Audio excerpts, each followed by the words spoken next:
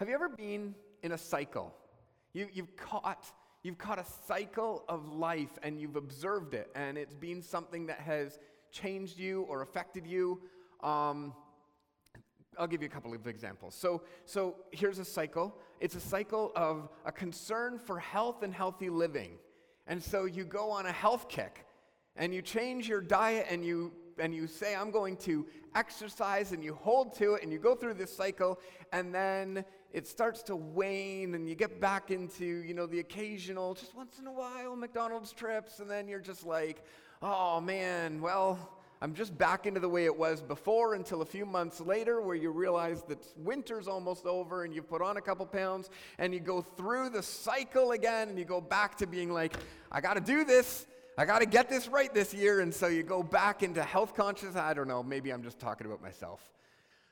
There are other cycles we go through. We go through financial cycles. We go through times of discipline and times of spending ridiculously. We go through times of feeling like we're supposed to be doing something important with our life, and then feeling like we're stuck where we are and wanting to get to there, and not knowing how it all works together. Again, I might just be talking about me, but I could be talking about other people in this room. Have you ever been through a cycle? I think that's a really important question. 1 second, please. Not COVID. And so we do this in our life. We go through cycles, experiences of cycles, and there's a lot that we experience. But I believe that God is at work in these cycles. I believe that God is doing great work. And I think what we're going to do in our message today, as we continue to look into Jeremiah, we're going to see that God is doing work. Jeremiah 18 is where we are. We've moved from a reliance on external religious practices.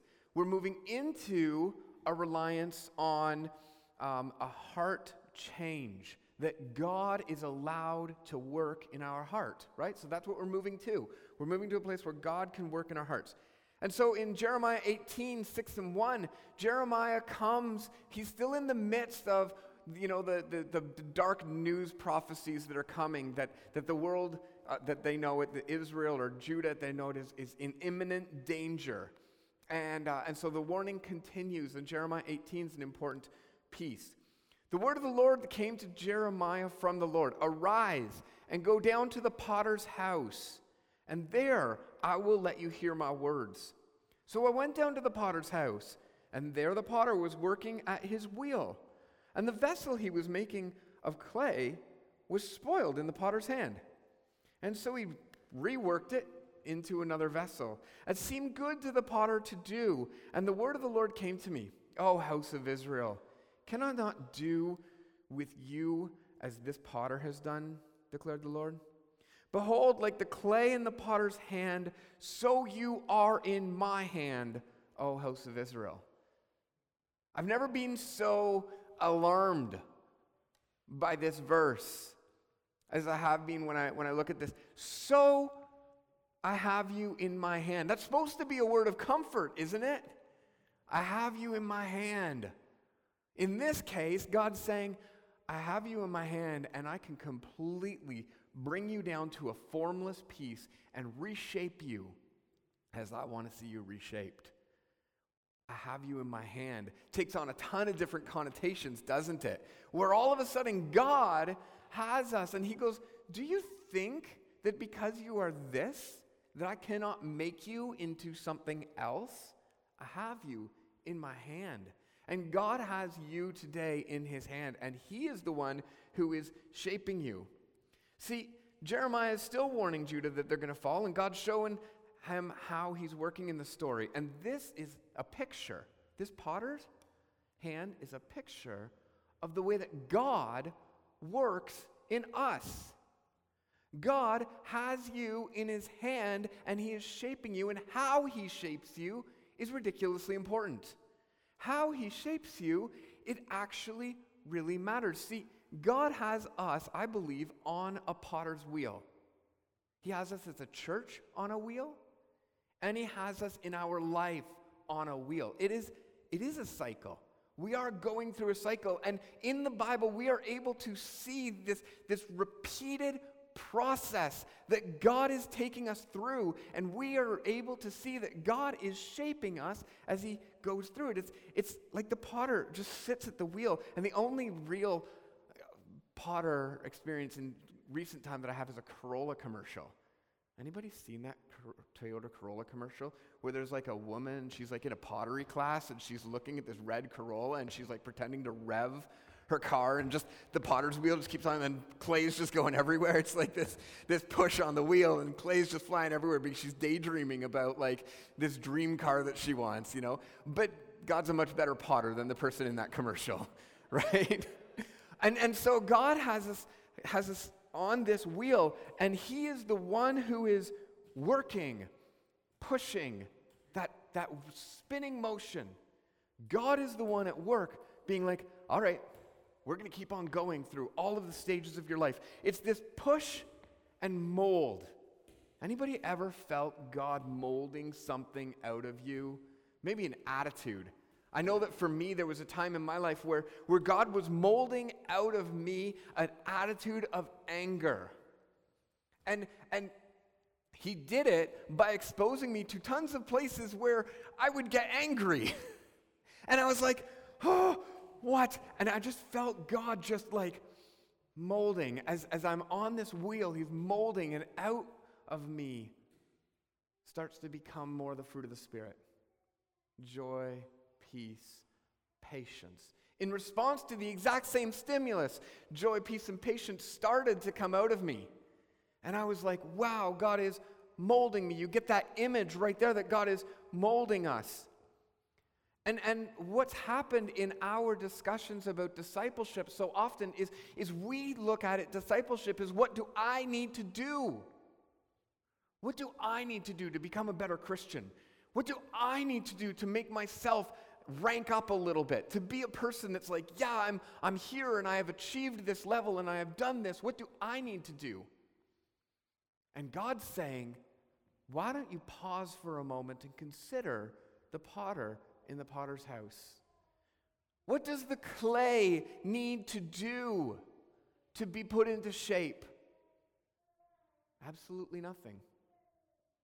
God, in his faithfulness, is shaping.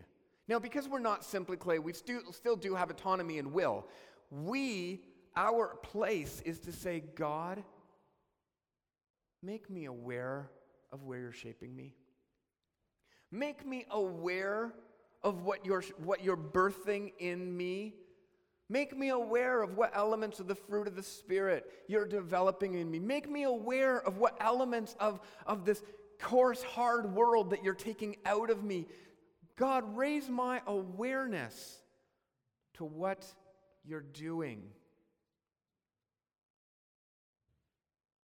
We need to move beyond this idea that we are a low-level Christian, and then we graduate to a next-level Christian, and then we go to a next-level Christian, and finally we're at like a level 5 Christian being amazing.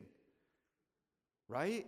We need to remove this progression idea that I could be better than you. And we need to allow ourselves to understand in humility that we are but clay sitting on a wheel, and that God is shaping us. Where is God shaping you? What is God working in your heart and life? What is God investing in you?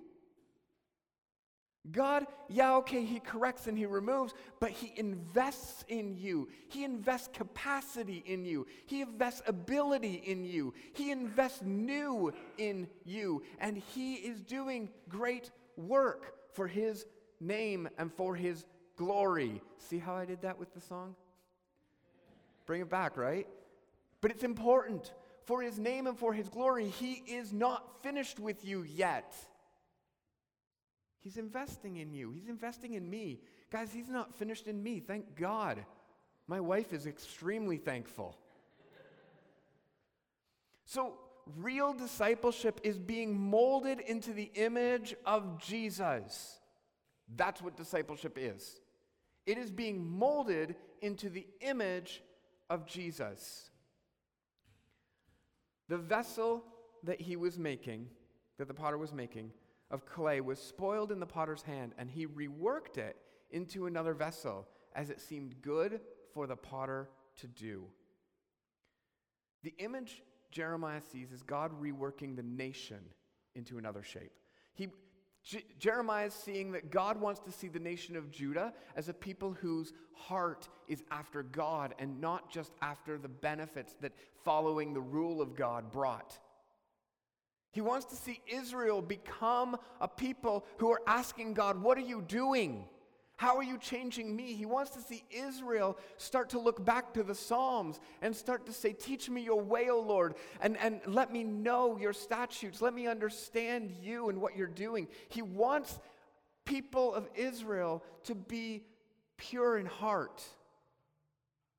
And I guess I want the same for the people of promise. I want the same for us. That as people of promise, that we don't take lightly the work of God in our heart. And I believe that we don't. But I want to continue to remind us that we allow God to mold in us and shape us into the image of Jesus. That's what discipleship is. That's what God is doing with us. Okay, a couple of notes. The clay God's working with is most definitely you. But you can twist yourself out of shape and refuse God's molding work. You can. See, that's kind of what the story is here in the passage where the potter is working with clay, and the text says that the clay was spoiled in the potter's hand. And for us, when we resist the work of God, when we push against it and say, God, this far but no further, we spoil that work. We become this hardened clay that God's like, what am I supposed to do with that except for restart, let's go again. And so we're able to resist the molding of God. And my heart for us at Promise Church is please do not resist God's molding. Hebrews says, today if you hear his voice, do not harden your hearts as you did in the rebellion. Wow. Let's not resist God's work. And here's what it is. It's an honest heart's cry. It's as far away as an honest heart's cry. God, help me not resist your work. Easy. It's not super religious. It's not super magical or anything like that. It's simply, God, help me not resist your work. Or conversely, God, check me. Is there any place that I am resisting your work? Give it 30 seconds, you'll have an answer. 30 seconds, and you'll be doing some mental gymnastics trying to figure out why God wasn't touching that. Right? Because God's like, I know what I'm doing, and he's communicating with us. And sometimes we're just like, I didn't hear you, God. I don't know, maybe that's, again, too much self-revelation. So God is molding us into the image of Christ, and if we refuse God's molding action, or we give permission to God's molding action, this is our will in play. Our will is in play saying, God, I refuse your molding action. I'm on this wheel, I refuse it, or I accept it. And Israel had clearly resisted God's molding action, and Judah was being asked, will you resist as well? Are you going to resist? Powerful. So God is working in that. You know, it is like this potter's wheel. We are able to see God's active molding in our life as we recount and build testimony around God's action. And this is my point. As a church, we need to be, and I'm going to get into it in our next sermon series, which is called Healing. We need to be a people-facing church. That's what we just did in Lectio. You were facing each other because God is actually working, and we need to be able to recount it to each other so that we could see it. When we get lost in our individual expression of religion, we become our own metric. We become our own rule of like, oh, well, what works for me might not work for you, whatever. And we can become pretty self-righteous. In other words, I can overlook my own evils. I can underlook my own capacities. I can overlook what God is doing, and I can say, oh yeah, God's not dealing with that in my heart at all. God's not touching that. And I can ignore it until I start hearing it. When I'm in a people-facing church, I start hearing it. Oh, God's working in that in you? Shoot, he is working that in me too. He is. And we hear it when we face each other. It's not about religion. It's about this community piece that's like, well, we hear it. And we know God's voice as we build testimony. Oh, God's working that investment in you. He's building that in you. Wow. I wonder what God is going to build in me. Like, I get inspired as well when I hear the great things that God is doing in other people's lives. I hear it on Slack. People discuss stuff and they tell me stuff. And I'm like, this is awesome. Someone in our congregation just said, when making pottery, it's frustrating and daunting to start over on your piece. So much more when it's your character. Right? When God is working that character piece in you. And he's saying, yeah, we've got to look at this. God is working it in us, and he's saying, change this, have this affected, have this molded in you, this heart which is my heart molded in you. Jeremiah also says, I will build a heart of flesh in you and replace the heart of stone that's there.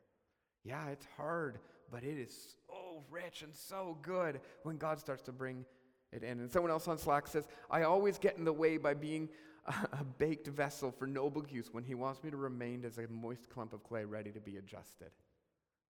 Huge. Huge. God wants you to remain pliable. Because guess what? This isn't in my notes, but this is actually important. What God used you for 10 years ago is not necessarily what God is going to use you for 2 years from now. And to make that transition, he's going to do some molding. And he's going to affect change in your life. God's not done with you yet. He's not done. So let's see a couple ways of how we experience this act of molding in our life. And you guys will be familiar with this if you've been around Promise for any length of time, but we need to see it. We need to see it. I'd encourage you to start a prayer journal. Honestly, anytime you pray, take your phone out and get quick with your thumbs and type it into some notes or some document builder and just be like, this is what I prayed about. Or if you really want to make it all united, you can actually slow your thoughts down by typing out your prayer. And your heart sits in that just a little bit longer than a fleeting thought prayer that you just release to God. You actually start to just type out your prayer. Dear Jesus, please help me in this moment. I am so frustrated with my child. ... My child is yelling at me again. ... Dear Jesus, please do something with this child. ... Cap locks. And now, Jesus, I need you to move. So much self-reflection today. Start a prayer journal. Because what a prayer journal does is it logs God's work in your heart. It logs it, and you look back and go, oh, indeed, God is making progress, because 5 years ago, that was my prayer, but today, this is my prayer, and that one got answered. He puts us on this piece, and we need to really give our lives over to God. So, have you ever had a point in your life where you've questioned God? Anybody? Honest? I see those hands. There were like 4 that just went like this. It's true, though. We question God. And Jeremiah did. If we actually go through the whole book of Jeremiah, which we don't because it is the longest book in the entire Bible, and it took us 6 months to get through Galatians. Anyways, so if we do that, then we're going to see that Jeremiah questioned God. But if you found a point in your life where you're questioning God to God, this is brilliant. Because it's here that we start to learn and grow and understand what God is doing. Because we start going, God, what are you doing? Great question. And we start to understand, okay, this is what God is doing. Did you find clarity in your questions? Record that. Did God reveal himself to you? Did you see a new vision of God or a new mission of God that you hadn't understood yet? Record that. From where you are today, what's your working model for the mission of God? What do you think God is up to in the world? How big is your God's mission? These are important questions to ask your life and to ask your God. Do you hear God's mission, its impact in your life? Do you see the way that mission is a promise? Because God's work in your life is part of his greater mission. He's working in your life, and that's a promise giving you a renewed purpose. There's so many people in our culture right now that need purpose. It comes from God's mission. What is God doing? How do you start to see that happen? When you see that promise, did you take the risk? You're writing this stuff down. You're going like, okay, am I risking to trust God? How many of you in your Christian life have taken a risk because you thought God wanted you to take that risk? I look at your faces and I know it's true. But this is the testimony of God at work. If we don't share it with each other, if we don't record it, we lose it and just think it's just normal life. And then we go, I don't see God anywhere in my life. I have no evidence of God. I can't see him. Look at all the bad stuff going on in the world. It's a terrible thing. Life is bad. I don't even know why I go to church. And we lose heart. Well, it's because we're not recording the actions of God. Record it. Look at it. You are on a potter's wheel. This wheel continues to go. The promise moves into trust, moves into following where you adjust your life, moves back into questioning where you go, God, let me understand, moves back into mission where you're like, God, I see what you're doing. I see how it affects my life so that there's a new promise that I'm going to risk and I'm going to trust everything again. And here I go around the potter's wheel and he's shaping me and he's shaping you. God is so good. And you know what? In an instant world, we want to be able to say, oh yeah, yesterday I felt like this and God changed me and now today I feel like this. God's not a McDonald's drive-thru. He's just not. Oh, I'd like a Big Mac combo with Coke and fries, please. Don't do it. But he's not that. What he is he is faithful.